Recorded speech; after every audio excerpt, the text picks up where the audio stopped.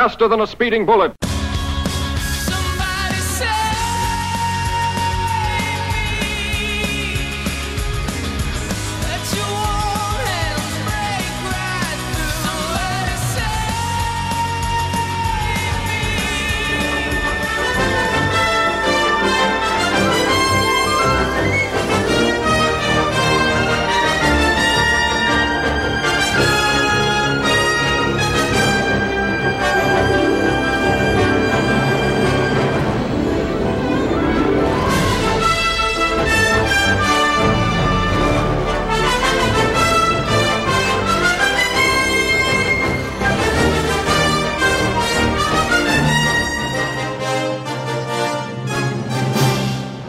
Now, another exciting episode in the adventures of Superman.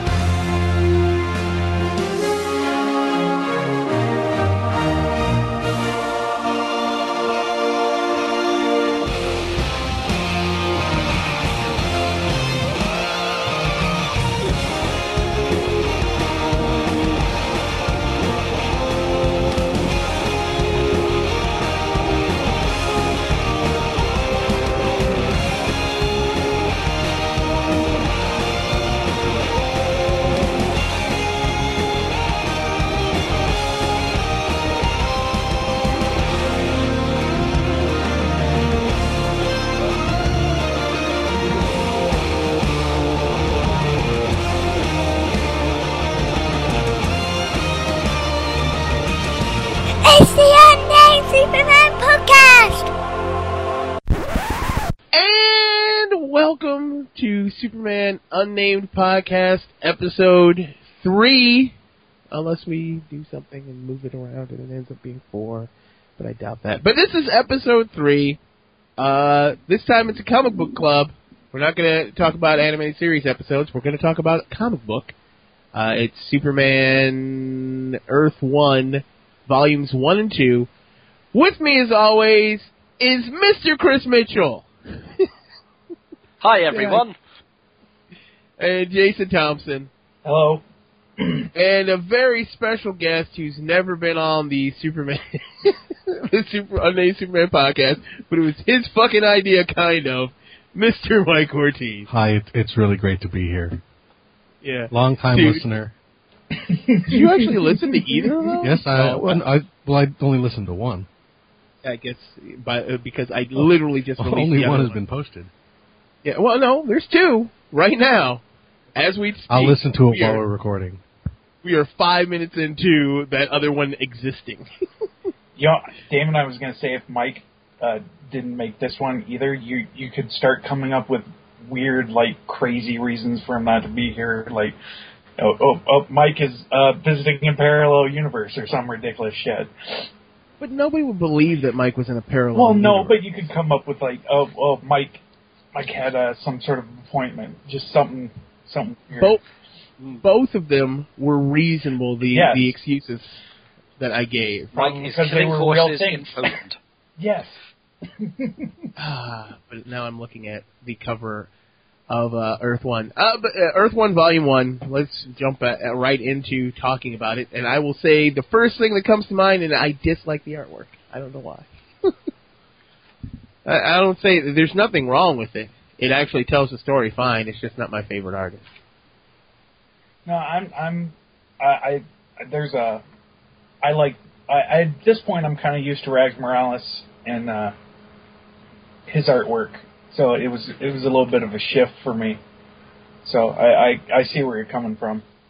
Yeah, but he has the underwear. Everybody complained about that. I like the artwork quite a bit, actually. Like I said, there's nothing wrong with the artwork. It just isn't my favorite. But at the same time, I will say, and the only reason we're talking about artwork right now is because it's going to be the briefest part of this episode. Because the artwork isn't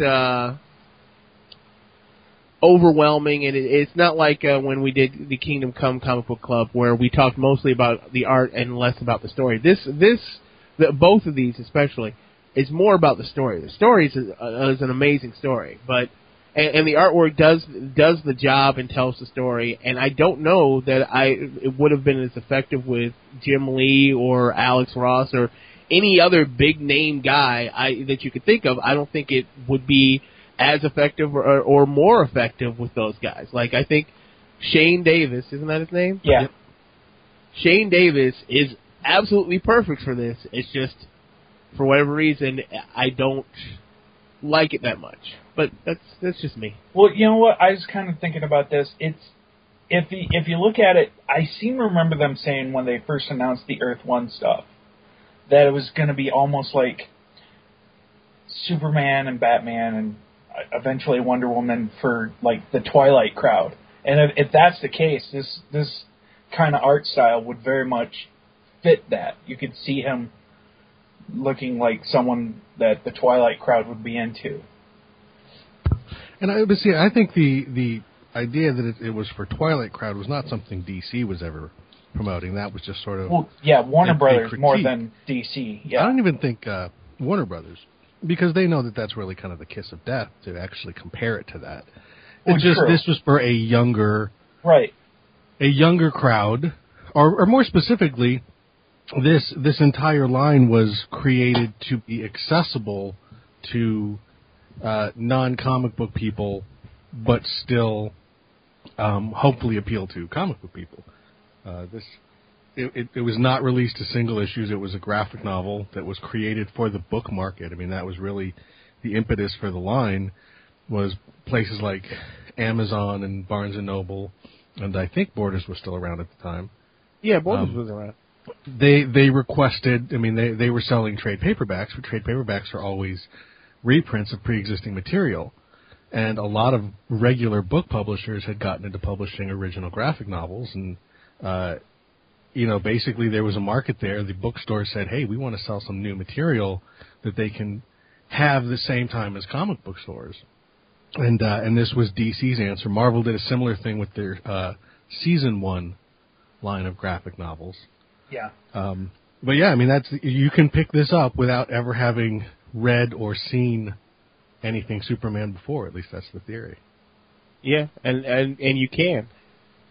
And like I said, that was probably the most we're going to talk about the art. There will be a couple splash pages that are amazing. There's a couple of things that I want to then just kind of mention, at least not specifically about Shane Davis as an artist, but I mean, there is a redesign to the look and a slight redesign to the costume, both of which kind of tie into the making it distinct and different and, appealing to a different sort of group. And I thought they did a very good job of that. I mean, the costume is slightly different. It's in the way that it's colored. It's a little bit darker. There's lines on it to give it kind of more of a modern texture. But like you mentioned, they still have the underwear, which the actual quote unquote real Superman no longer has. It's still got the S on the back. It's still got the same basic structure, but it looks a little bit different. Although Clark is drawn very, very different. He's no longer nearly as big as he was, and he's clearly much younger. Yeah. This is before the New 52, right? This actually, yeah. Okay. Yeah, this is from 2010. If you kind of look at this, and then of course the traditional, and then the New 52 suit, you could kind of see what they were doing with that coming too. It's kind of a middle ground between the two. And some people have suggested, I think Straczynski himself has suggested, that the fact that this was successful, and this was hugely successful, this sold out in every comic book store and on Amazon within days of release because it got some press. It was hugely successful, and that kind of convinced DC that they could actually do some relatively radical things with their bigger characters and get away with it, and ultimately making him younger and like even the hairstyle is what they wound up doing in the New 52. But and one more thing on the art. The colorist, whoever the colorist is, let me actually look it up because the colorist is doing a lot of heavy lifting in this Barbara issue. Ciardo? What? Barbara name's Ciardo. Barbara Ciardo. Or Ciardo or something like that. Ciardo. Yeah, that's probably what it is. Yeah, great, very painted-looking color. It's sometimes painted, sometimes digital. Like, at least that's how it looks. It's not always the same, but the colors really do bring this book alive. It's got kind of a watercolor look to it, I like. And that's a look that also makes it stand out a little bit from the regular comic. It's not as primary color. It's a lot more muted, a lot more real. Really good stuff. Like I said, I think the artwork's great. I think Shane Davis is a terrific artist. A very modern artist. I mean, he's definitely got the kind of line work and detail and cross-hatching that comes from kind of the modern image school of things. But his proportions are pretty straightforward. His face is all of that stuff. He uses a good deal of photo reference, but nothing looks like it's completely traced. Good alien ship design, things like that. The Chris Mitchell, what do you think of the art? Because, you're not a comic book reader at all. No, I think the artwork does serve its purpose very well. In that it's a more muted Superman. It's a more earthy one than I've seen previously. So I think having the slightly toned down artwork does the job well. It's not, awesome, the greatest thing that you've ever seen in the world, but it does definitely serve the purpose that it's there to do. And see, now that's why I wanted to talk about artwork off the top, because I'm going to the next thing we're going to talk about is the thing that this got labeled with without people ever reading it, which was emo Superman. You talk about him being depressed, talk about him blah blah, and after like I said before, you guys didn't hear me, I literally read this again 7 hours ago. He is not depressed. No. He is not emo at all. As a matter of fact, he is riding with the weight of the world on his shoulders, and you really get that through the artwork and through the storytelling. Like I wanted to take, you could just fly to Metropolis. Why are you riding the train? Flying's too fast, Mom. I want this to take time. I need time to think. Like, because the weight of the world is on this young man who isn't Superman yet. He is just Clark Kent. He is deciding whether he's going to take that step to be Superman or be a football star or be a scientist or be whatever he wants to be. Everything is at your fingertips. Not like when your parents normally say, you can be anything you want. You could be president someday. That's usually lip service. But for this Clark Kent, more than any other Clark Kent I'd ever seen before, it wasn't lip service. It's literally true. He could literally do whatever he wants to do. Without even trying either. That's the other part of it. And so if you've got literally anything you want to do without any effort, how are you supposed to make any sort of decision? Because, if there's no effort, there may not be any passion, So he's got nothing he's passionate about. And, that whole emo Superman rep that this book got, that kind of kept me away from the book until pretty much when you guys announced that eventually you were going to do this book for the comic book club. They're particularly the BatmanOnFilm.com crowd. They have a kind of a spin-off podcast, and they talked this book down quite a bit, and I stayed away from it. And I really regret that I did, because this is he's not emo at all. He's just no one, and to top it off, he's on an Earth where no one has ever done superheroing before. He's in the same position that Nolan's Bruce Wayne is at Batman Begins. He is in completely uncharted territory. And that's what I appreciate about it. Yeah, this book, it got mostly mixed to negative reviews, and a lot of people just tore it apart. But as is usually the case, if you look at the reaction on the internet, you would think that this book was just hated and despised. Yet it was, hugely successful. And it launched, there was a Batman Year One or Earth One, and their presumably will be others. Yeah. So I think it sold very well, as Batman Earth 1 did, and got a good reaction from fans. It's just, blogs and pundits and reviewers. I think a lot of people made up their minds about this book when it was announced. Straczynski himself is a very polarizing writer. Again, if you look online, everybody hates him, yet his books tend to sell quite well, which is why DC, got him for an exclusive and put him on this book. And yeah, that idea that they're trying to capture a younger crowd, and yeah, things like emo and Twilight was kicked around a lot. Whereas really what all it means is just like what you were saying, Damon, is this is just literally a younger Superman. He's older than Smallville, or maybe he's at where Smallville eventually wound up, but younger than the Superman people had seen, because he's really at that point that every single person is at some point in their lives when they just have to decide, okay, what's my grown-up identity going to be? And I think they do a great job of that. Yeah, coming into the book completely cold, I hadn't read anything about it being emo, and the thing that I get from reading it is that he's got limitless opportunities. He can do anything that he wants. He is the smartest person in the world, the fastest, the strongest, but he doesn't know what he can do. If you catch my drift, he doesn't know what he is going to be able to pull off and still stay true to the things that he wants to be. So when he's going through all these trials, he's not being emo.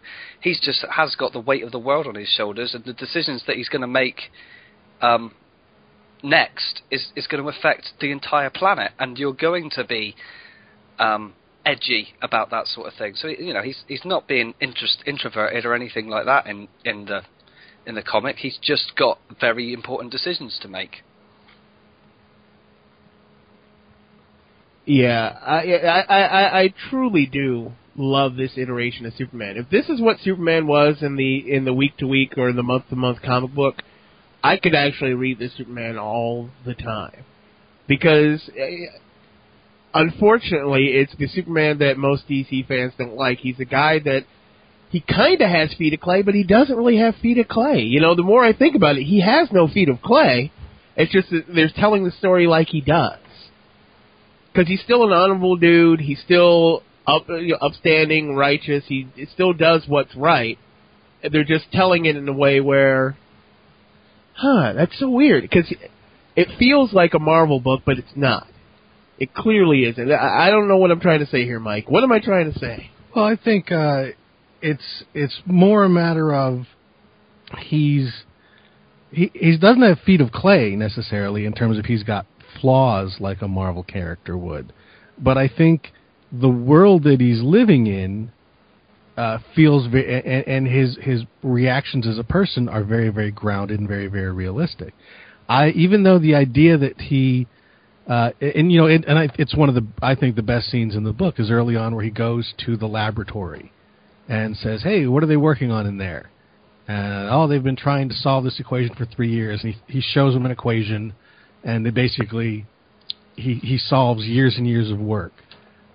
He goes and tries out for football, and he's amazing at it. And in that scene where you see him trying all of these things and being great at all of them, that's something that makes a lot of sense for Superman, but I've never really seen them do that before. Exploring how he would be in a real world, in a more real world than, I guess, the traditional DC universe, I think is one of the big things about this book. And I think that's why it feels more like a Marvel book. Because to me, the Marvel universe always felt more like our universe than the DC.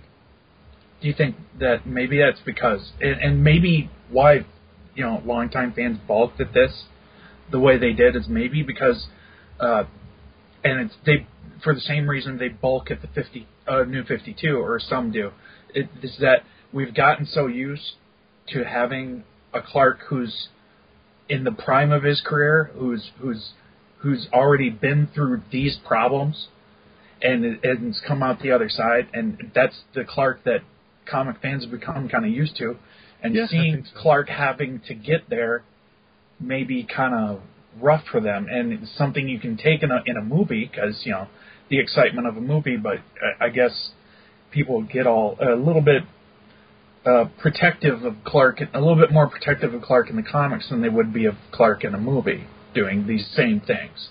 Oh, definitely. And I think that's it. Like on a show like Smallville, you just tell yourself, well, he's not Superman yet, and so all of those things that can get him to become Superman are fine. But when you're reading a book called Superman, the expectation is that he's already there. But for me, it's like I don't read Batman Year One and expect that to be the same Batman that you get, in the monthly comic. Yeah. I think for a lot of people it is that idea. We don't want to see what takes him to be the hero. We just want to see him be the hero. Whereas I'm the opposite. I actually like seeing what like even I guess are we going to talk about these individually or kind of just sort of lump it all together? I wanted to do a little individually, but we can lump it together too. Well, maybe we'll get to this a little bit more when we talk about the second book. We see in there him fantasizing about killing someone, and we all know Superman doesn't do that. Yeah. Even if the person is horrible, he's not going to fry him with heat vision.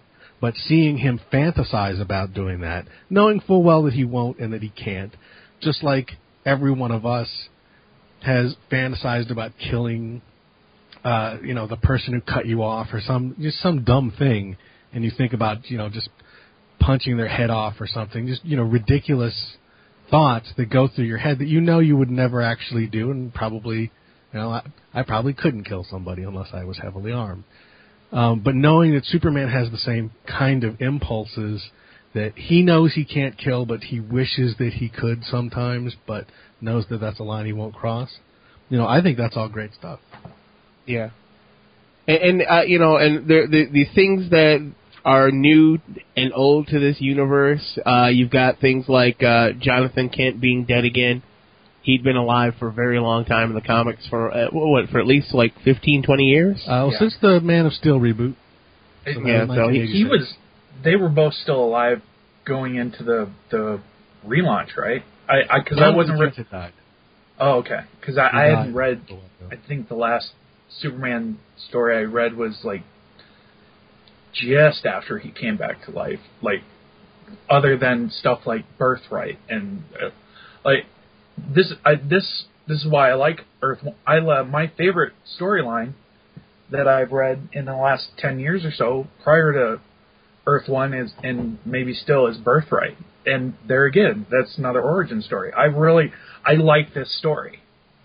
Yeah, it's so funny. People always complain about why they got to retell the origin of Superman in movies and films and whatever, and it's because it's a great story. Every time it gets retold, somebody adds something to it to modernize it or add it to your universe and connect it to you. It's a really good story. It's a story of a guy who has the potential to do whatever he wants, and he chooses to help people.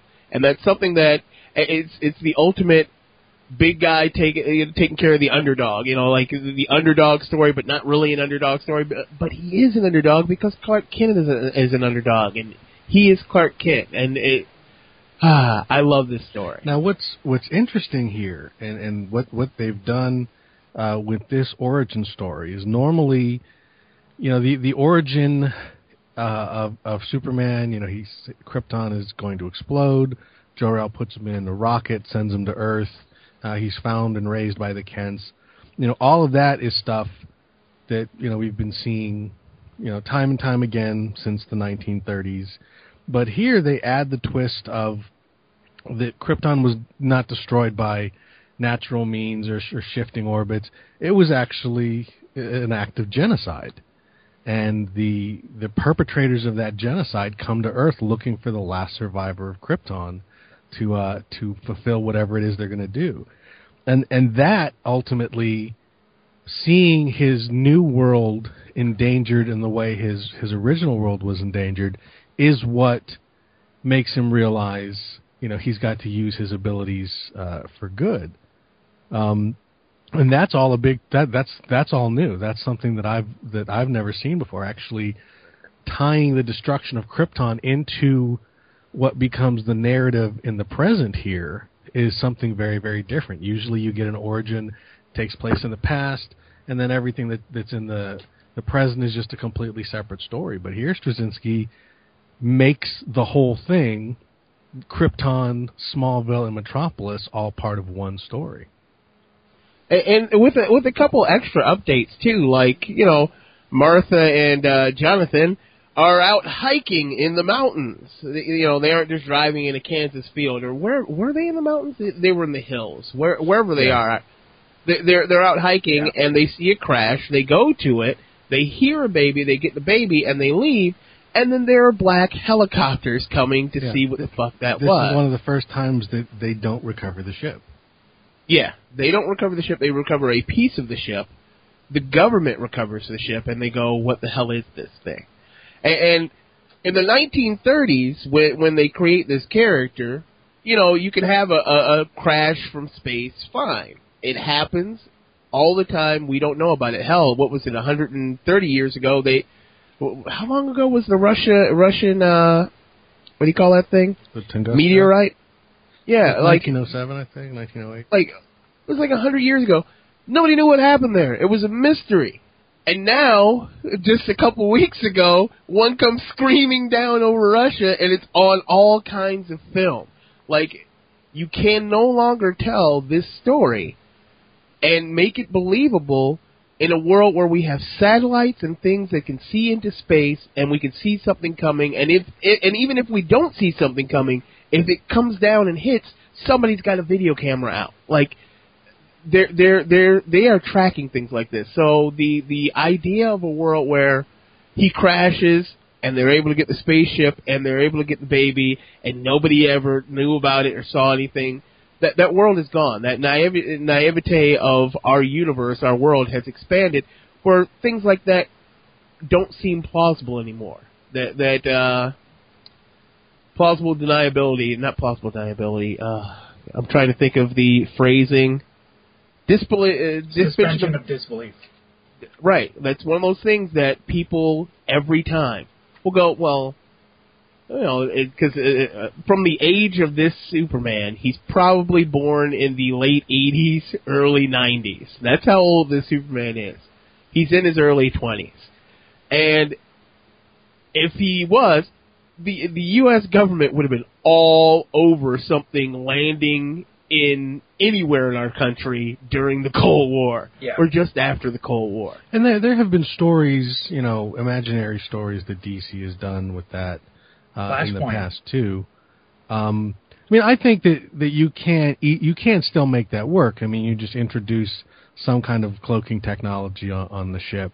And you know, it's an advanced ship and things like that. But I think the one of the reasons for doing that is by giving the government that ship, which he does reclaim at the end. And the government, you know, fortunately the technology is so advanced they can't really do much in terms of reverse engineering it or getting anything out of it. But it shows that the traditional take on Superman, which is kind of like Superman as government stooge, that's been around really since I mean, I guess in the 50s that's really where it starts, and then, you know, becomes sort of almost parody by the time you get to the 80s. They would distrust Superman the way they would distrust any kind of superhero. They fear him. They're trying to find out a way to destroy him. He's an alien threat. You know, when Superman in the 50s, Superman is an alien living on Earth, and nobody's freaking out about it, despite the fact that, you know, most of the movies that were out there, science fiction movies, the aliens are scary bad people. And for a long time, that aspect of Superman was ignored. Nowadays, and certainly in here, the fact that he's an alien is scaring the shit out of a lot of people. As it should. An all-powerful alien has come down, and he's just like the what is this woman's name? Sandra Lee. Sandra Lee. Sandra Lee is very reasonable. She's very logical. She's not crazy in her, you know, pursuit of what Superman is or what this thing is. and at the end where she's like, did he set this up so he could be our savior? Did he, like, when these questions that she asks are reasonable questions. These aren't megalomaniacal crazy person questions that you throw out there because you want to kill Superman. She doesn't want to kill Superman. This thing is a threat. Right. We don't understand it. We don't know what it is. It is a threat. Did he set this up so he could look good? Does he think they're going to come back? Is he going to have to protect? Are we going to have to rely on him to protect us from these things? Can we just send him off the planet because we don't want him here? Like, these are all things that are perfectly reasonable, and I like it. And what I think is interesting, and it kind of really goes to what we have talked about as far as Superman many, many times on the show, which is if it wasn't for the upbringing and I think, as you guys mentioned, even on the animated podcast, that it really is a combination of Jonathan Kent and Jor-El and kind of the noble legacy and the idea that he's this last survivor and has to make something with the destiny and the chance that he's given. All of this stuff feeds into why he is not the megalomaniacal tyrant that any one of us would be if we possessed this kind of power. And the fact that we know and accept that Superman is not like that is because we know him. We know who he is. Whereas if you didn't, if you were just, Joe Schmo on the street and you don't know about that upbringing, you don't know about all those things about him, because they don't know Clark, they fear Superman. Well, it's an appropriate reaction, isn't it? The idea of flying indestructible alien who can shoot lasers out of his eyes and freeze you with a breath, that's terrifying. And that's why I think, like, really, these two books do a great job of kind of showing this modern idea of who Clark Kent is. Things always go back. People always talk about the Kill Bill quote where Clark Kent is Superman's critique of us, which may have been true a long time ago, but modern interpretations really have shifted, and they've made Clark the person and Superman the public identity that he puts on so that people don't recognize there's a secret identity and go after his loved ones. That's why he doesn't wear a mask. And in this book, they have a comment on the mask where they're like, if you wear a mask, they'll never trust you. And so I think this does a great job of actually showing us Clark Kent, the person, more than anything else. And that's really who we're following. That's why we know he won't turn bad, because it's not about the powers, it's about the person. Anything from you, Mr. Mitchell? I was just going to ask, is this the first time that we see Clark? I've always thought about the origin story as he goes to Metropolis to become Superman and work at the Daily Planet. Is this the first time that we see any variance on that? The point where he's not sure about what he's going to do? Mr. Ortiz, you could say better than I. Well, that's that I think had cropped up to some extent in Superman Birthright. Where after he leaves high school, he travels the world, and he becomes a reporter at that point, a correspondent, though not specifically for the Daily Planet. So they have introduced that idea that he did some kind of soul searching beforehand, but this is the first time I've seen him really kind of ever debate being a scientist. And it's like, well, why not? He's brilliant. He knows more about science than anybody. Or be an athlete. And in those, it's kind of funny because there's always this idea that he was taught that he can't use his abilities for personal gain. But, really anything he would do ultimately is using his abilities for personal gain to some extent or another. Yeah. But yeah, this is the first time they've really looked at that idea that maybe he could do something else. Maybe he would be a scientist or a businessman or any number of things. And that was like one of the things that really stood out is this is a, for lack of a better word, modern take, or more realistic, and I hate using the word realistic when we're talking about an alien that flies around and shoots lasers out of his eyes, but a more realistic take on Superman than we had seen for the most part, at least specifically with Superman. I think you've seen with indie comics and other companies that have done stories about Superman-like characters, Superman knockoffs, Superman homages, that they have been comfortable with actually modernizing him to that degree. But for some reason, up until this, and a little bit with Superman Birthright, but much more so with this, DC was never comfortable making him that modern. And they updated some other characters too, like Jim Olsen in this is fantastic because his standing there to get the shot, and he does it a couple times, and the first time you hear about it is Perry White going, wait, what do you mean undercarriage? Well, I had to get the shot. Wait, you're gonna be the death of me, and there's a moment, and it's the moment where Clark decides to become Superman, basically, and it's the big bad guy is talking to Jim Olsen about why he's not running. You're not running because you must be the guy. And he's like, no, I'm a news photographer. We don't turn away. We don't run from the picture. And what is it? And your kind would stay and die for a photograph. And Jimmy Olsen says, no, we stay and die for the truth because it's the only thing worth dying for. And at that moment, that's the moment that Clark goes, you're right. The truth is the thing that's worth dying for. And he's not going to die.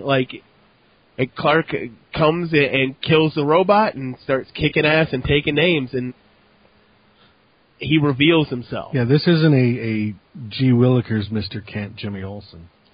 No, not at all. I get the impression that this is a Jimmy Olsen who has been around the world taking photographs and is very good at his job and is seasoned and knows what he's doing, where every other incarnation that I've seen has been he's the boy in the office who gets sent out to take photographs because he can't do anything else. I could almost see this Jimmy Olsen as if not a friendship of equals with Clark, almost as like a mentor, a professional mentor, as opposed to the profession. He had even a bit of hero worship for Clark, much less Superman. I do think that's something that the Superman brand has needed for a very, very long time, which is an updating of his supporting cast. Because for the longest time, the supporting cast was basically the same. And yeah, I know Jimmy Olsen in the comic books for a while was a TV reporter. They've had a hard time figuring out what to do with some of these characters, but I think they captured Olsen, Lois Lane, and Perry White almost as perfectly. I think it's a fantastic Perry White. Yeah, Perry White. Oh. And that's the thing is and we had actually talked about this when we weren't recording, right before we were recording, is the idea of him being a reporter for a newspaper. And yeah, when he was first created, there was no television, so obviously he's going to, that's the only kind of journalism that's around. And nowadays, newspapers are rapidly fading, and I think I like how that's reflected in this book. The Daily Planet is not the great metropolitan newspaper with a reputation for clarity and truth, blah blah blah. It's not the shining beacon. It's kind of a dump, and Clark goes there, and that's even kind of made an impression. Superman: Secret Origin picked up on that. I'm curious as to whether or not the movie will look at that. He's basically going into kind of an anachronistic profession, but it's still a profession that is, at its best, dedicated to truth, just like Jimmy was saying. Yeah, and then he kicks the shit out of people. That's the second half of this issue is amazing, and we get Brainiac because the ship is Brainiac. God damn it! I don't care what anybody says. I assumed that too. After reading it again, I'm like, oh my god, the ship is Brainiac. And it's not the Brainiac that we know, it's not the evil Brainiac, it's the other Brainiac, the pre-evil Brainiac, but it's still Brainiac. And, yeah, he does kick the shit out of everything in the second half of this book. And this bad guy, I don't know who this bad guy is. He's okay. Like, I thought he was new. I wanted to double check with my Superman expert, which is Mr. Ortiz. And he's a really good bad guy. I like him as well. He's like, yeah, I'm almost as strong as a Kryptonian. These things are almost as strong as Kryptonian. And because you don't know anything about anything, we should be able to kick your ass. And then the ship shows up. I even love that sequence where they hit Superman with the red sun and the gravity, and they have to kind of drive the truck through. And even though it pulverizes the truck, it's enough to get him out and get him up flying again.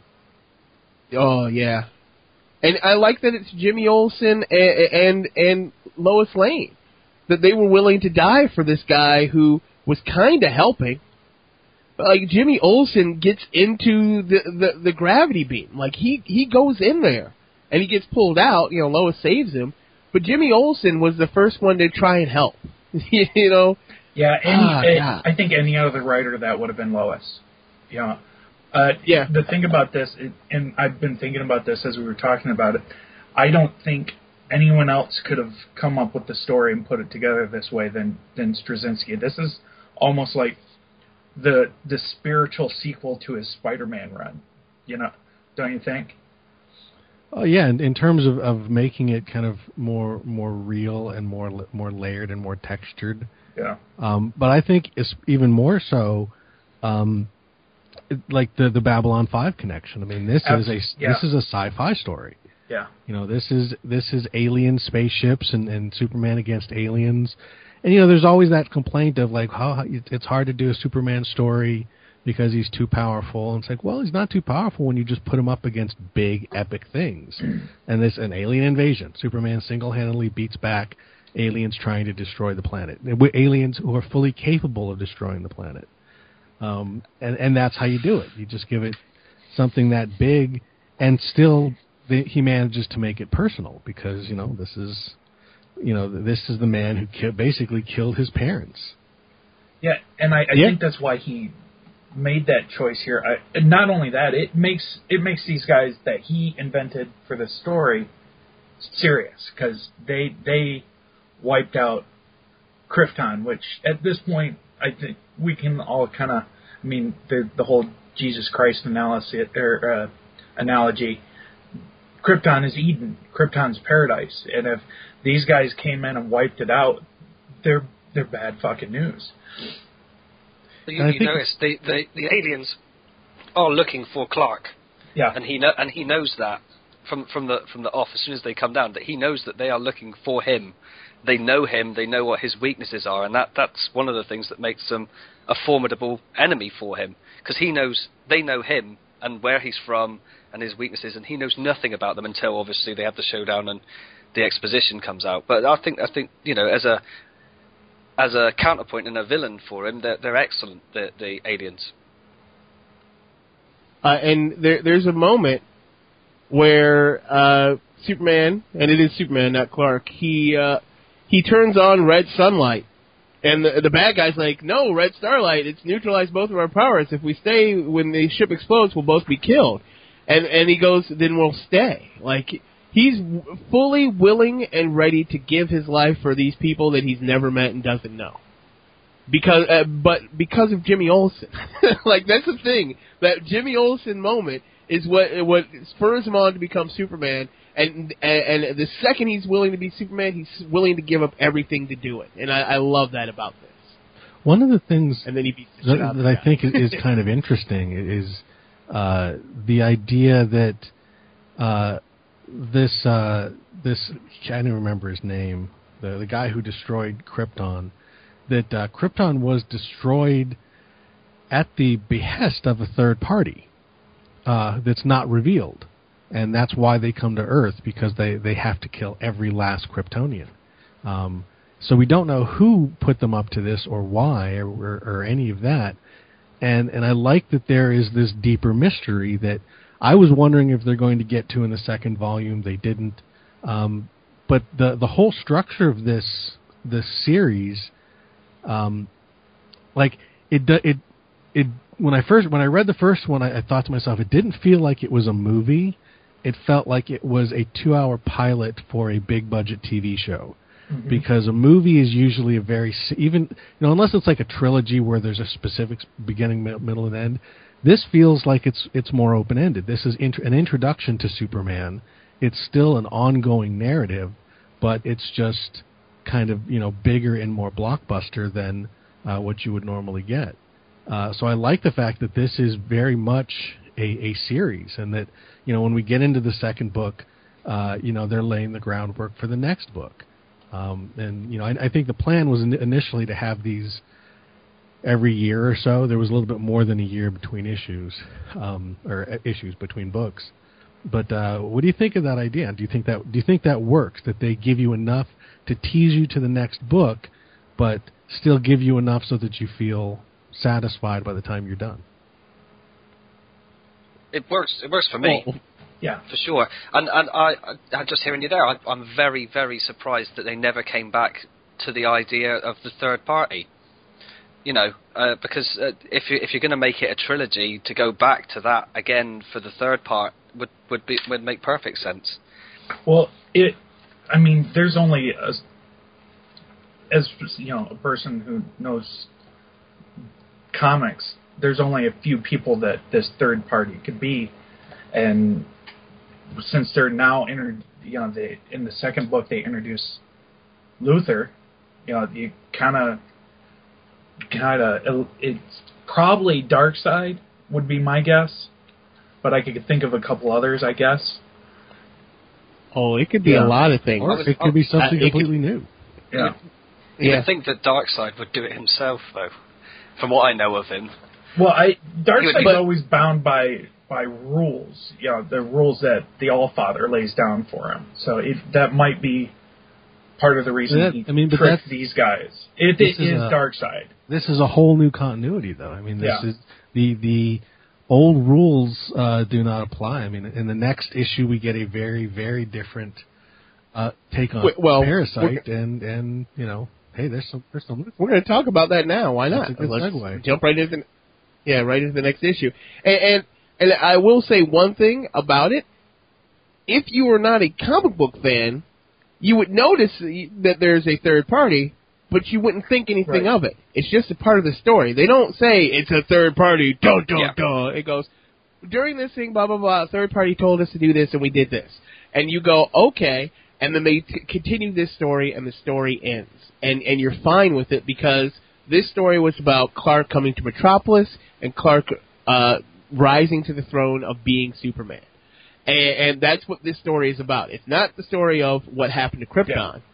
No, they actually spend very little time, talking about Krypton at all. Right. You get bits and pieces, but this is something that eventually becomes something huge, or nothing at all. You never know. But it's the way you write. I'm trying to think. Early seasons of the X-Files was like this, where you would get a piece of the puzzle, and it would be like, wait, are aliens real?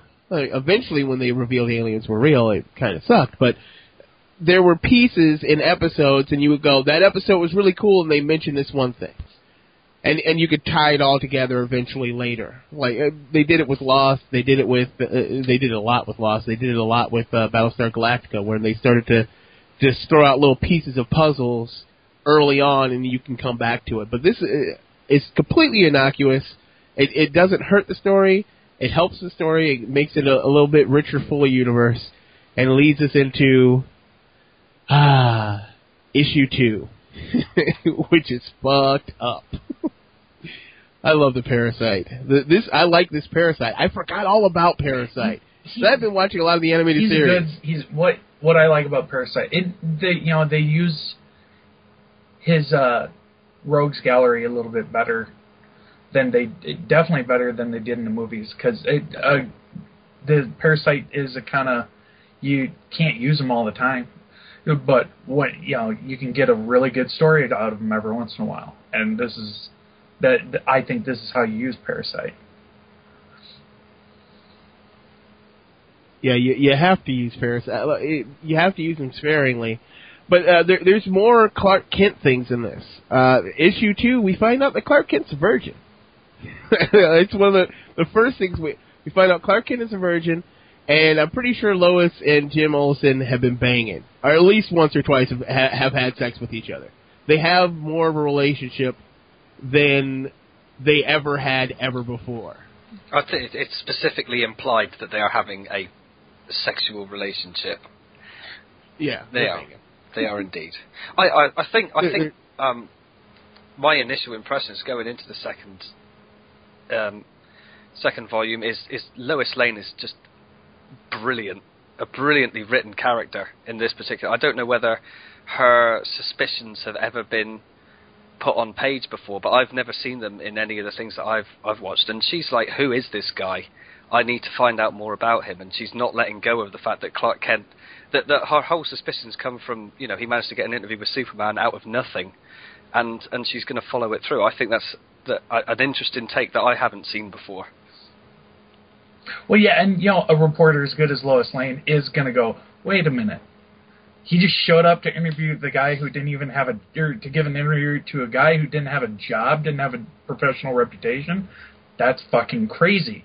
And then, piece by piece, she starts to see, like, I love how, and it says things about Clark, like, how dedicated he'd have to be a literal straight C student throughout high school and things like that. The guy performed a disappearing act, and all these things would just lead her further and further down the road.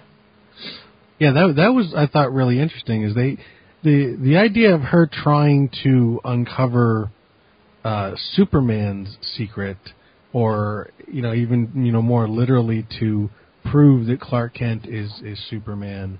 That goes all the way back to the Silver Age, and it even pops up in the Donner movies, and there's been nods to it in other areas. But it's almost always been her doing this by putting herself in peril or something like that. The idea that she actually just goes and starts researching Clark's life, and under the guise of human resources, is really clever and very real. And I liked seeing those glimpses. The idea that he was someone who kind of stood out and made an impression and really was kind of better than the people around him, and got beaten up but never hurt, but never defended himself. And then he eventually just, like you said, decides to vanish. No extracurriculars, no great grades. That the best way for him to keep from drawing attention to himself was to basically vanish. And then Superman becomes the way that he can draw that attention. Yeah, this is this universe that is being created for Clark Kent and Superman is fantastic, and they expound on other people's relationships, but there's the moment that Mike has already talked about once, not during this, but during something else. Talked about his cat. That super cat was that broke my damn heart. Oh my god, dude! I like reading it again. I get so sad. And those of you that haven't read it yet, you'll read it. He finds a cat in the woods that was a kitten in the woods that had just had their parents killed, and he brought it home, saved it from some wolves or dogs or whatever, and she would sit and watch the moon with Clark. It was his only friend in the world. And, cats don't live that long. They live a while. But she died, and Clark, because he's Clark, he's a fully powered Clark. This is a fully powered Superman. He decides to bury her on the moon, and he goes up and buries her on the moon when she dies, and every night he would look up at the moon to look up at his dead cat, and it's like, oh, God.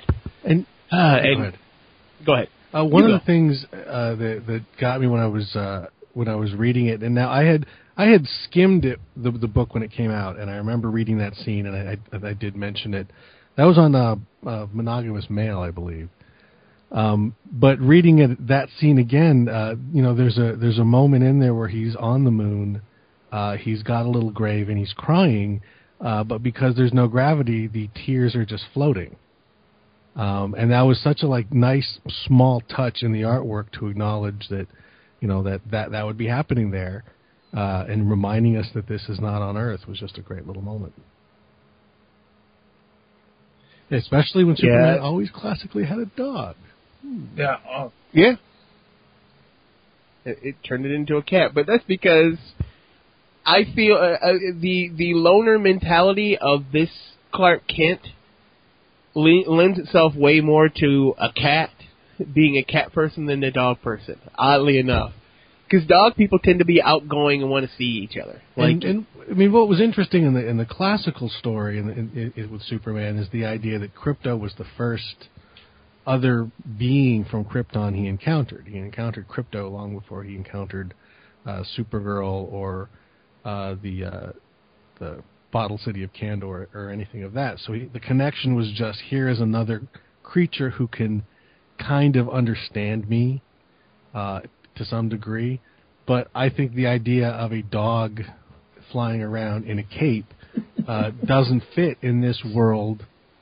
I mean, it fits perfectly fine in the DC universe, but it doesn't fit here. It's just this is a universe, just like, the Nolan Batman universe. In the DC universe, the idea of the Joker being created by falling in a vat of acid and literally having his skin dyed white makes perfect sense. But that's kind of a little over the top and ridiculous, for Heath Ledger's Joker. So there, it just becomes war paint. And I think that idea of let's make this a more grounded, more realistic, and again, even in this one, even though there's no aliens, all of the Parasite stuff is very high tech. It's very sci-fi. So really, this is a science fiction series. I'm wondering if they will eventually get to things like Mxyzptlk or anything kind of magical, since magic has always, classically been one of Superman's weaknesses. But yeah, I mean, so far there's even no kryptonite. So there, we've got two issues. The first one introduces a new villain. The second one goes with the Parasite, which is a great villain for Superman because the Parasite is only as powerful as that which he's up against. So you put him up against Superman, and now Superman's power is a danger to everyone. Yeah. But then we get that hint of a very, very different take on Lex at the end, Lex squared, essentially. Yeah, Lex squared. But I like the fact that we learn a lot about Parasite, because I didn't know anything about Parasite before this. I'm sure it's all new. But you mentioned over the top. Parasite goes over the top well before he becomes Parasite. And I think that's what actually, once he becomes Parasite and, he's doing all the crazy things that Parasite does, you're able to go, okay, because he's talking to a guy who's strapped to a house full of bombs, and he walks out and he blows up the house. Like, he's a cold-hearted, manipulated killer. Like, he's a sociopath. I love him. I think it also gives you the polar opposite of Clark as well. Clark is a well-rounded person with superpowers, and Parasite is what happens when someone who is a sociopath gets given abilities. He just goes on a rampage. But even I think it's interesting that the sociopath still has that one weakness for his sister. I mean, he tried to protect her when he was young, and she ultimately is his undoing here. And her own. Oh God, that was so sad. But we'll talk about it in a minute, because his Clark's neighbor wants to bang him. Oh yeah, hard. I like this character a lot. Me too. I really do.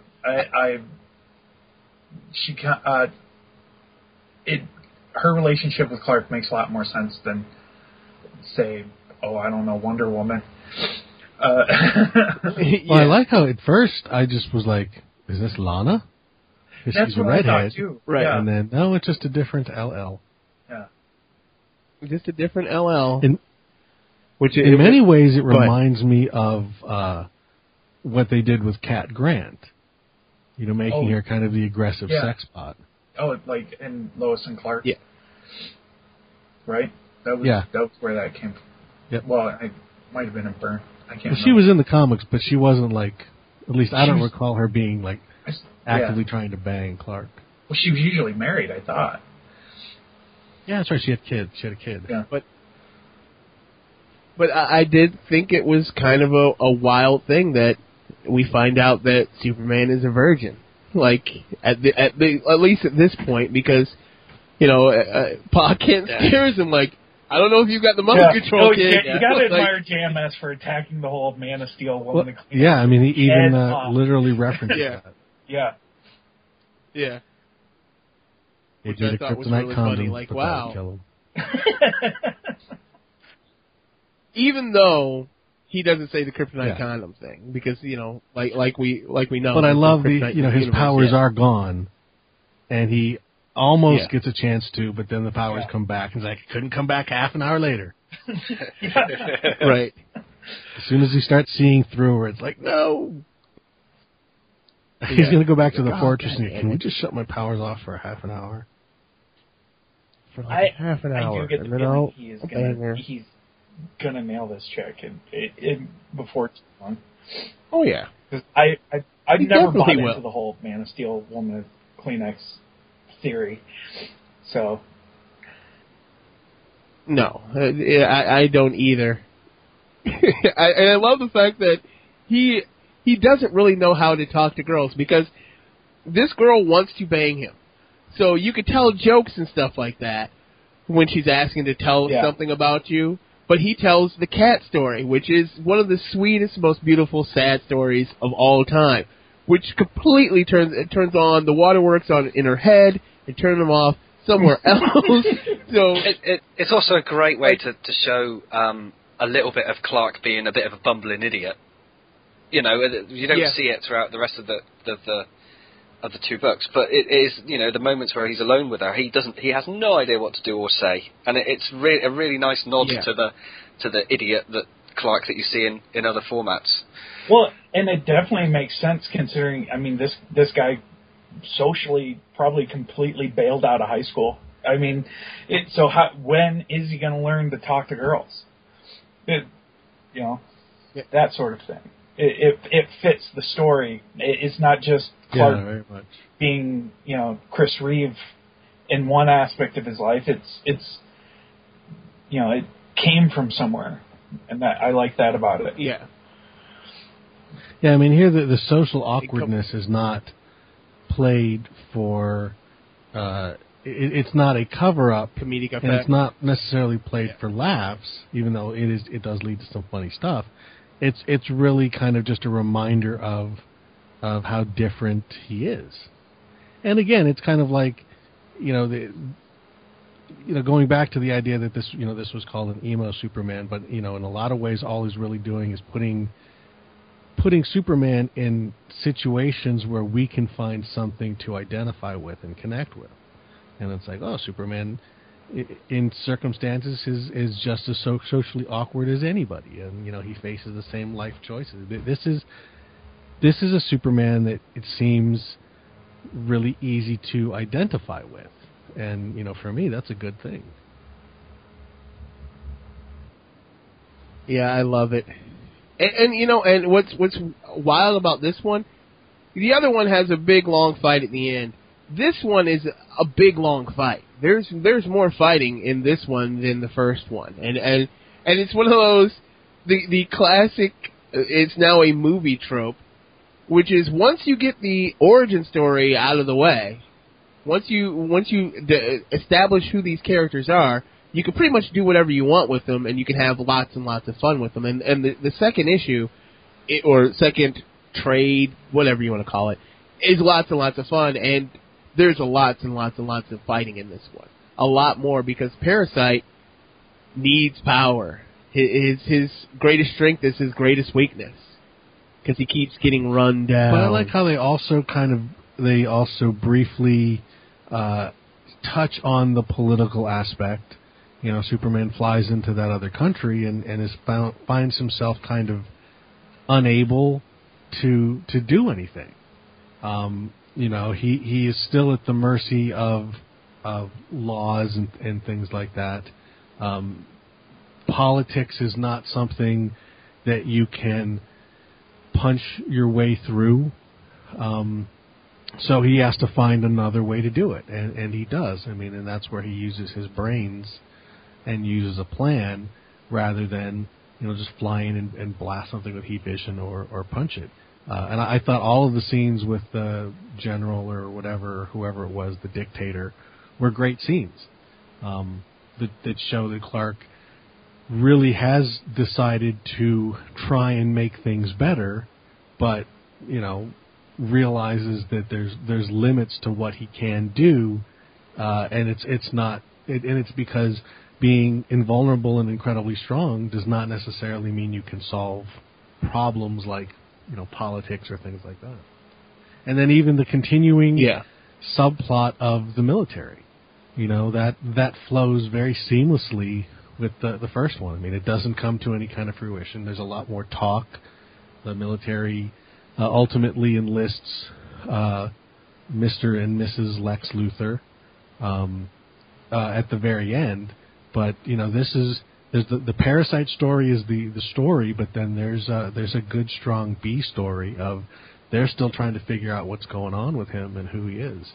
All very, very realistic and very, very well done. Yeah, and then the crystal suit, which is so hokey, but so I do like that he goes back to the ship to Brainiac and goes, so what do I do? Because he doesn't know, you know. Yeah. So what do I do? And it's like, you know, the ship goes, well, you're going to need some sort of suit. Or how long's that going to take? A while. And he just goes off again and then comes back for it later. I think it's great. It's a great way of showing that he is super smart, he's super fast, he's super strong, but he hasn't got all the answers yet. And it's another rubber stamp on the fact that he is not made. He's got the suit and everything like that, but he isn't Superman yet. Yeah. Almost there. And I really like the way that they just, you know, handle the technology in general. I mean, that's one of the strange things about Superman.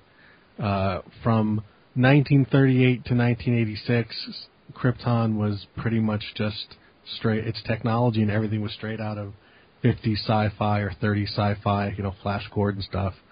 And then Byrne gives it a very strange, modern, updating it with a very modern tech look, a very John Byrne tech look, but then like completely strips it of any personality. And then over the years, they've been kind of back and forth with trying to weave some of that Silver Age style to it, but then this just goes with a completely different, just like, okay, ignore all the other stuff that's come except for, you know, the spit curl and the fact that it's a ship. What would aliens that look like us, you know, what would we do? And it's just a very straightforward, modern sci-fi take on the technology, on the dress, on the architecture of Krypton, what little you see, which I really like a lot. I mean, I'm glad that at least in the next movie we're finally getting away from, you know, the crystal Krypton, which Richard Donner introduced in Superman the movie.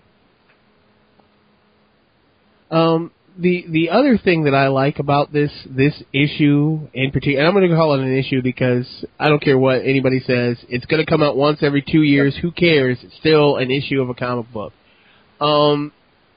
When he's talking with Martha about how when he lost his powers, and he's like, you know, at any moment I get hit by a car, fall off a subway platform, get mugged, death and injury can come at any second, and he was like, I'm in awe of all of you.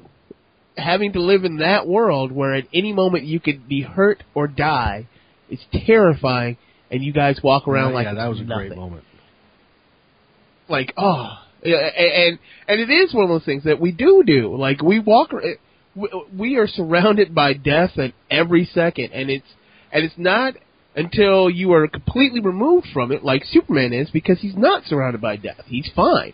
Nothing can hurt you. You can't be hurt ever. That conversation is also sorry. Go ahead. That conversation is also kind of a callback to the first book, isn't it? Where he touches the piece of the ship, and then it shocks him, and he says, "Oh, so that's what pain is like." You know.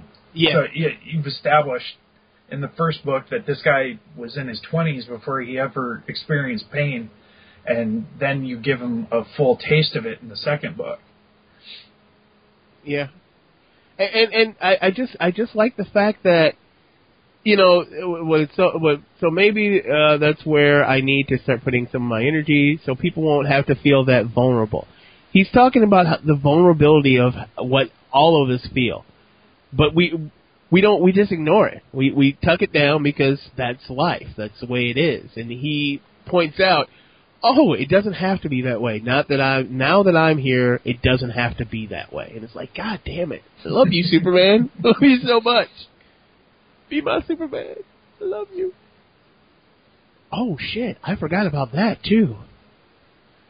Because Redhead was getting beat up by that one guy, and Superman takes him. Yeah, that's great. I mean, you got the nice little punctuation mark at the end. The guy who sits outside on the steps of his apartment building dies of a drug overdose just at the end of it. And it's another thing for Clark to experience death of someone that he knows around him, and maybe he should have done something for him as well, you know, because he opens up the apartment door and he's a bit of a Superman stalker. Yeah, that was strange. You know, he could have helped him if he'd have just popped through the window in his Superman suit. I do wonder if that junkie knew if he had put two and two together or something like that too, and that I think I prefer to think of it as that he did, because it seems to add more weight to me if he did know that Superman's just a couple floors up and he's still not coming to help me. Ooh, yeah. Or I was even wondering if I guess that does add. If this doesn't play out later, that this is not something else, you know, kind of deeper, that this guy isn't just a junkie, that there's something else going on here. But yeah, I mean, and then even just the idea that he's going to have to face basically being at this point one of the most famous people in the world. You know, so I mean, there's just so many things that they've rarely tackled or not, just kind of not fully explored because it didn't fit in the world that they had built in regular Superman comics, that I think this series can look at. And just looking at the tone of these two books, it makes me think, and what we've seen of Man of Steel, it seems like that's kind of what they're going to go for there. I mean, there seem to be a lot of similarities between at least what I've heard about that and what we've seen, especially in the first volume here. I mean, in many ways, Zod coming to Earth is what inspires him to become Superman. You know, we get this idea of him kind of searching for who he is a little bit more so. You know, I think that even though it may have gotten some bad reaction, the changes we see in Superman in the regular comics now, and I think what we're going to see in the movie, in many ways, this book kind of broke that ground and made people realize that these are viable ways to look at Superman. Not only viable, but I think that for the character to live on and expand like they want him to, he has to change in these ways. Like, I honestly look back at reading, you know, just Superman, and I'm not talking about any New 52, like the Grant Morrison stuff. I didn't complete reading it, but I read some of it. It was fantastic. But the Superman right before New 52 was the most boring character that I could ever come up with, ever. Like, there was, and it was no fault of Superman. It was a fault of... He was kind of out of room, wasn't he? Character-wise. Right, yeah, there was nothing you could do with it. Yeah, there was nothing you could do. You weren't adding to the character that was Clark Kent or Superman. So, you know, every story you told was the same story. Something happens, he perseveres, and then he wins. Like, this is what always happens. And the same thing happens in these, but for whatever reason, it feels like he may not. Like, you know he's going to beat Parasite in this issue. You know he's going, well, in the first one you don't know for sure, but it's Superman. You know he's going to beat the alien invasion. But for whatever reason, it feels like maybe he won't. Maybe he can't. And maybe it's that little bit of doubt because he's such a new guy, new character, new to what he's doing that makes it so good for me. But you know what I think is interesting in this book, the first one came out at the end of October. I think it was around Halloween 2010. And 3 different books came out at the end of 2010, and I recall actually having all 3 of them sort of sitting in front of me and noting how different they were. But yeah, this one come out, Superman Earth 1, then the collected edition of Superman Secret Origin by Jeff Johns and Gary Frank, which was at the time the new official origin of Superman, though now it is 2 years later, 3 years later, it's already not the official origin anymore. And then the reprint of the Superman Muhammad Ali Treasury Edition by Denny O'Neil and Neil Adams. And here you had 3 vastly different Superman, arguably from 3 very different times. I mean, the Superman versus Muhammad Ali was very much a 70s Superman, entrenched in 70s continuity and 70s storytelling, and it was a classic Bronze Age Superman. The Secret Origin, Jeff Johns, I think, did a good job of taking all of the things that led up to what at the time was the modern Superman, the John Byrne Superman, and sort of wove all of them into a combo Superman of all these different things. And then you have this, which instead of really looking back is a completely forward-looking book. I mean, really 3 different takes. One of them literally nostalgia, the other one kind of this mishmash of all different types of Superman things, and then this one, which was just a fresh start, a brand new Superman. And looking at them, it's kind of like, it's easy to see which one of these is targeted at a 35, 40-year-old comic reader who's been reading forever, which one of them is kind of targeted at a modern comic book reader, and which one of them is really targeted at a reader of the future. Yeah. This will be on library shelves for a long time, and I can imagine a generation of people for whom this is the first Superman, at least the first Superman they ever read. Yeah, it's funny. I have a feeling that this Superman is going to end up being the de facto origin.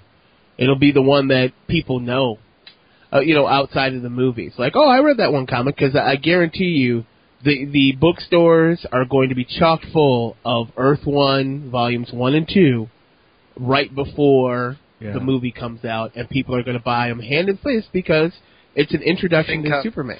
The way that the Dark Knight trilogy sort of, it's written on the back of that, if you know what I mean. People who went to see Batman or the Dark Knight, and are waiting for more Batman can walk into a chain bookstore and see a Superman thing on the front, in the window. They'll pick it up, and it'll be this book.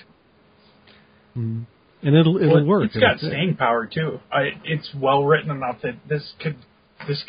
I mean, even if you don't factor in the movie and the push that they're already starting, because I noticed when I was in the LCS last week that they've got these little bookmark things. They're like, this is all the Superman stuff we're going to release over the next 6 months, so get your ass ready and shit like that.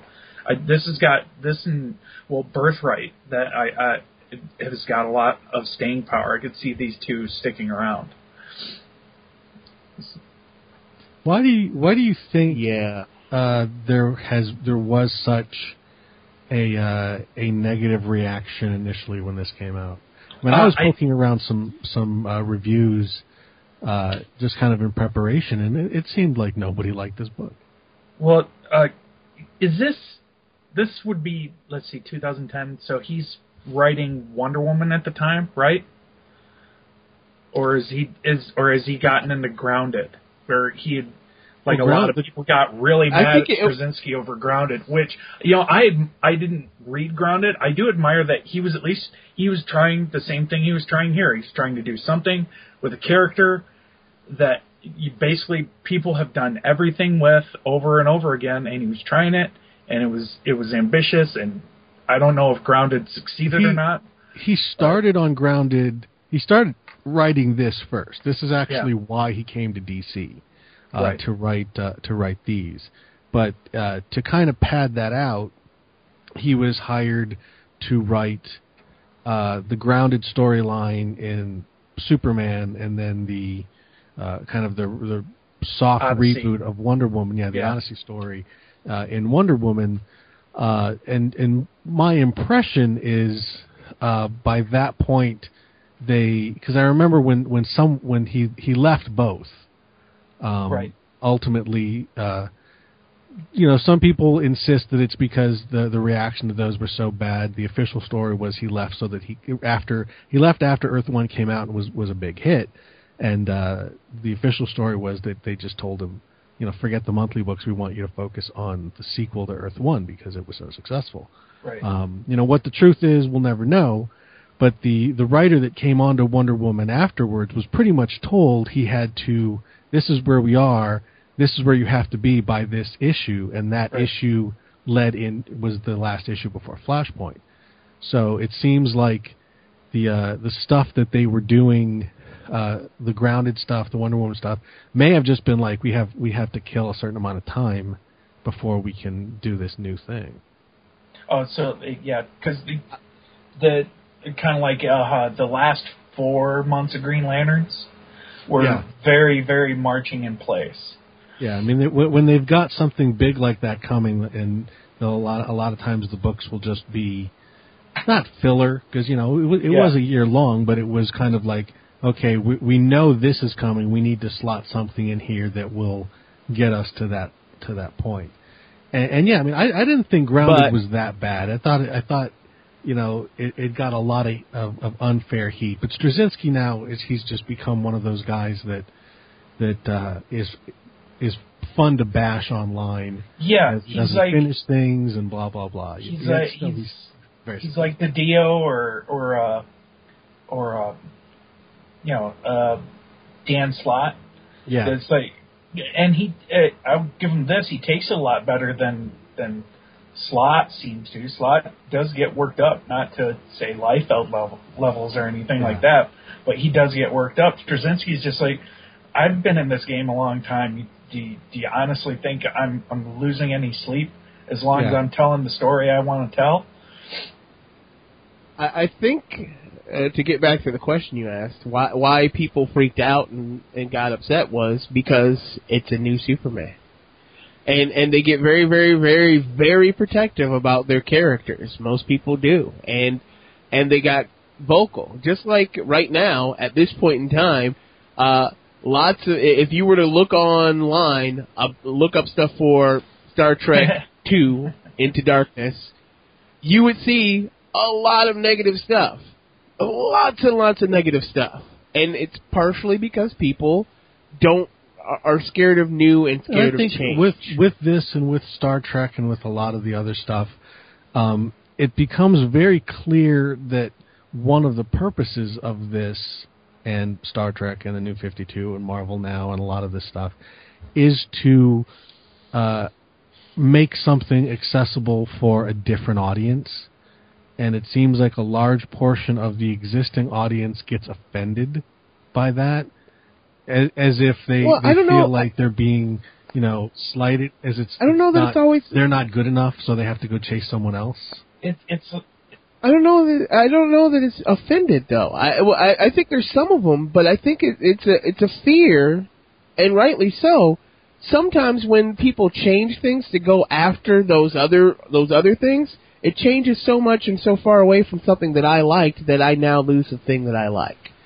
It's not really like when they brought back Hal Jordan. I still rail against it, and I hate Hal Jordan. I don't hate Hal Jordan, but it's because they changed it so far away from the thing that I liked like, oh, Kyle Rayner's going to get a book. I'm like, that's not Kyle Rayner. That's not the character that I fell in love with. You changed it so far away from it that when you start to talk about doing it for things like Superman or Spider-Man or Batman, that fear crops up of, holy shit, this is a character I really like to read. They did this and they messed it up for me.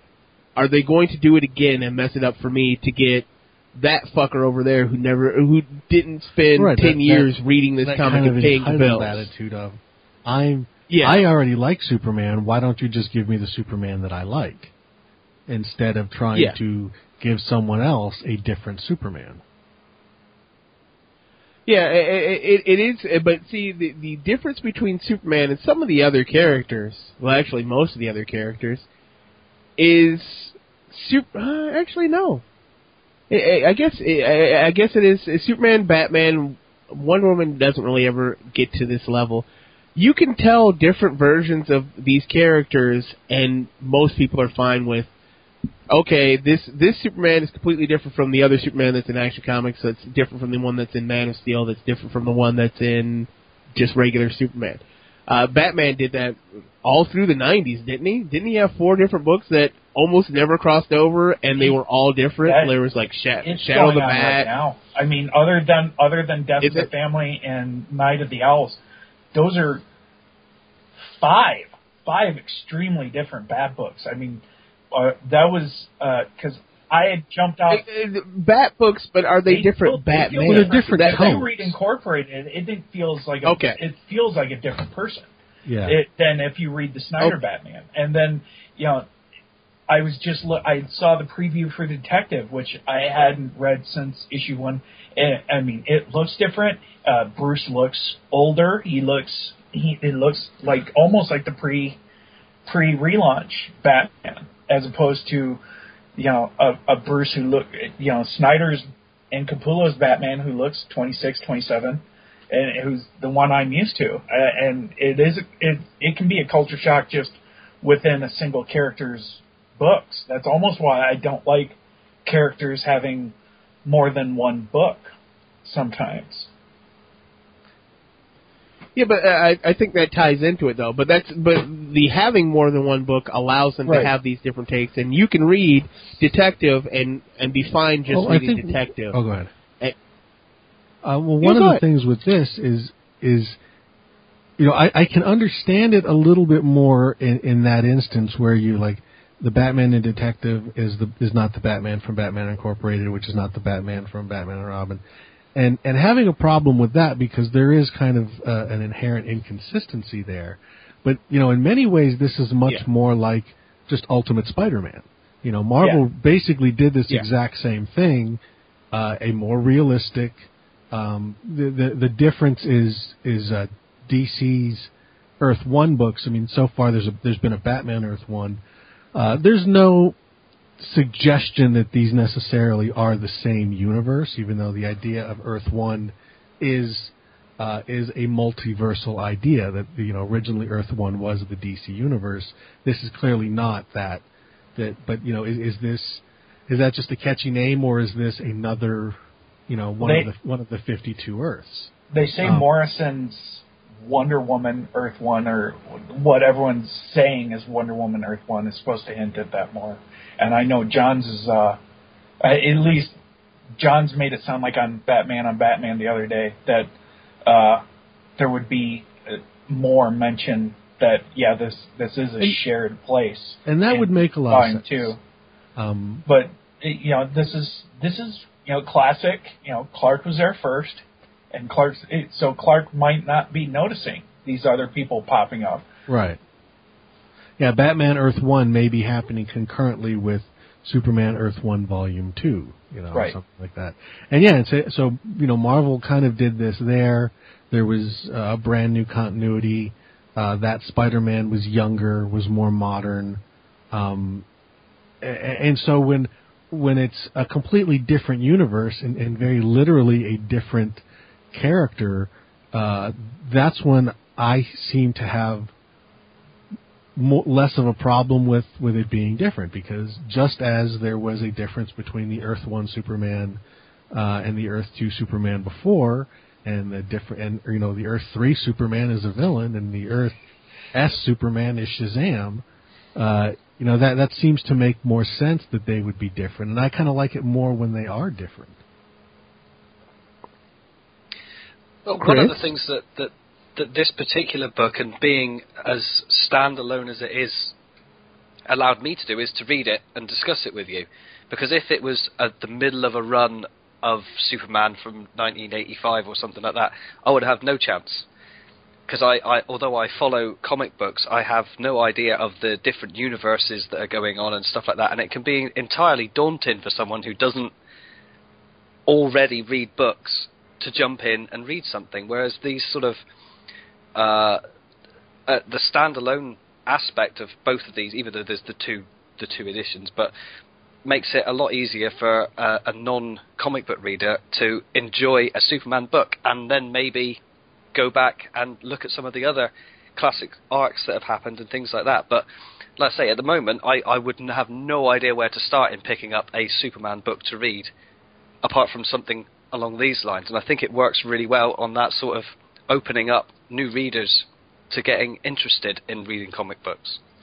I think it's interesting that we've got 4 people here who all have a very positive reaction to the book, and yet we kind of run the gamut. We've got Chris, who certainly I think really very much is the target audience for this. Not just these books, but really all of these kinds of initiatives. Yeah. Someone who is genre friendly, who's familiar with Superman, who's seen movies or TV shows or whatever. So you know enough, who they are, but you're not the details may vary, all the way up to someone like me who's been reading Superman comics for a very, very long time and knows the ins and outs of a lot of these different versions and interpretations and continuities, and the fact that this can satisfy, and Damon and Jason kind of being, in the middle in different spots in that continuum, and all of us being able to get something out of this, I think is actually pretty impressive. And it does speak to the old bullshit line that Superman's unrelatable, too.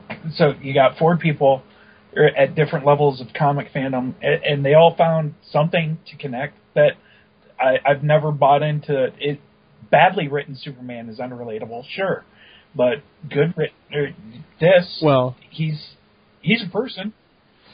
Actually, what this proves is Superman is actually unrelatable, but Clark Kent is the way in. And Superman at his best should be unrelatable. You really shouldn't be able to relate to Superman. But this whole time we have not been talking about Superman. We have been talking about Clark Kent. And Clark Kent in his universe is what actually got changed in Earth 1 and Earth 2, and it's the reason why I like it so much. It has nothing to do with Superman punching aliens or beating up Parasite. Even though that stuff is really, really cool, the stuff that hits home is Clark Kent, being a loner, being a straight C student, being a virgin. The classic, I may look normal and I may look boring, but I have this secret that makes me amazing. That is what everyone believes, especially when they're in their, teens and 20s, wondering who the hell they are. Who they are, and it's a great story, and looking at the cover of Volume 2, he is terrifying and he is unrelatable. He's in a river of fire with skulls around him. But Superman Superman, the concept of an alien coming down that could shoot lasers out of his eyes and you don't know who he is and he's super strong and you can't hurt him is very, very scary. But through Clark Kent, we know so much more about this character and this man that we're able to connect with Clark and his trials and tribulations. I think that's what has been needed with Superman for a very, very, very long time. Who gives 2 shits about the alien? Let's talk about the man. Let's fix Clark Kent. Let's fix Clark Kent's surroundings. Let's fix Clark Kent's cast of characters. Let's fix that. He fixed that. And Fixes that it all. in principle is an idea that goes all the way back to the 70s. I mean, when they first tried to kind of bring him into the present, but that was really the heart of the 1986 relaunch with John Byrne. I mean, the Man of Steel miniseries, ends with him getting zapped with all the information about Krypton, and saying, and yet none of it matters because, well, Krypton makes me super. It's Earth that makes him a man, and I think that's when that really shifted. In principle, I just think that they didn't. They still felt too bound to embed him in a very DC Comics world, so that nobody in that world is enough like us to relate to. But by doing this, by breaking it out, by putting it into a world that's a little bit more realistic, by giving him the ability to respond kind of emotionally in a more realistic manner, that gives us that ability. And I think that's what they're going to try to do with Man of Steel. I think that's what they did very successfully with Smallville. That's really the thing. Grant Morrison, in talking about All-Star Superman, was saying that, again, going back to that idea that, Superman is impossible to write because you can't give him any conflict. But, Morrison said that you're kind of missing the point. The conflicts are internal. It's not about will he save the day or won't he save the day. It's about what's going on in his head when he's doing it. And the idea that, because he's infinitely powerful, we know he's not going to get hurt. We know he's going to win. Batman's a human being. We know he's not going to get hurt. We know he's going to win. Batman, every hero of every story, especially if it's a hero that's part of a franchise that needs to go on, that they're just as invulnerable as Superman, even if in the context of the story they're not. And even if they do die, they come back. And because we've been talking for like an hour and 40 minutes, we seriously, if you haven't picked up Earth 1, both of them, you really should go out there and grab them. There's still a lot to get out of it. Oh, yeah. Well, we didn't spoil any of it, really. We didn't really talk that much about Volume 2. We just talked about the overall Superman stuff. But at the risk of spoiling, I just thought it was insane the way they made Lex Luthor a black robot. A black robot with tits and a dildo. It was weird. His name is now Sex Luthor. But anyway, that's it for Unnamed Superman Podcast number 3. Yeah. I don't know that I'm going to say anything. Geekfights.net. Maybe I'll say it. Panels on Pages. Podcasting Network, maybe. We'll see. Anyway, that's it. Fighting the Geek Fight. Have a good one. Yeah, good night. I'd just like to plug Lisa LaSalle. Bye. Agreed. Okay. I would too. Except for when I saw her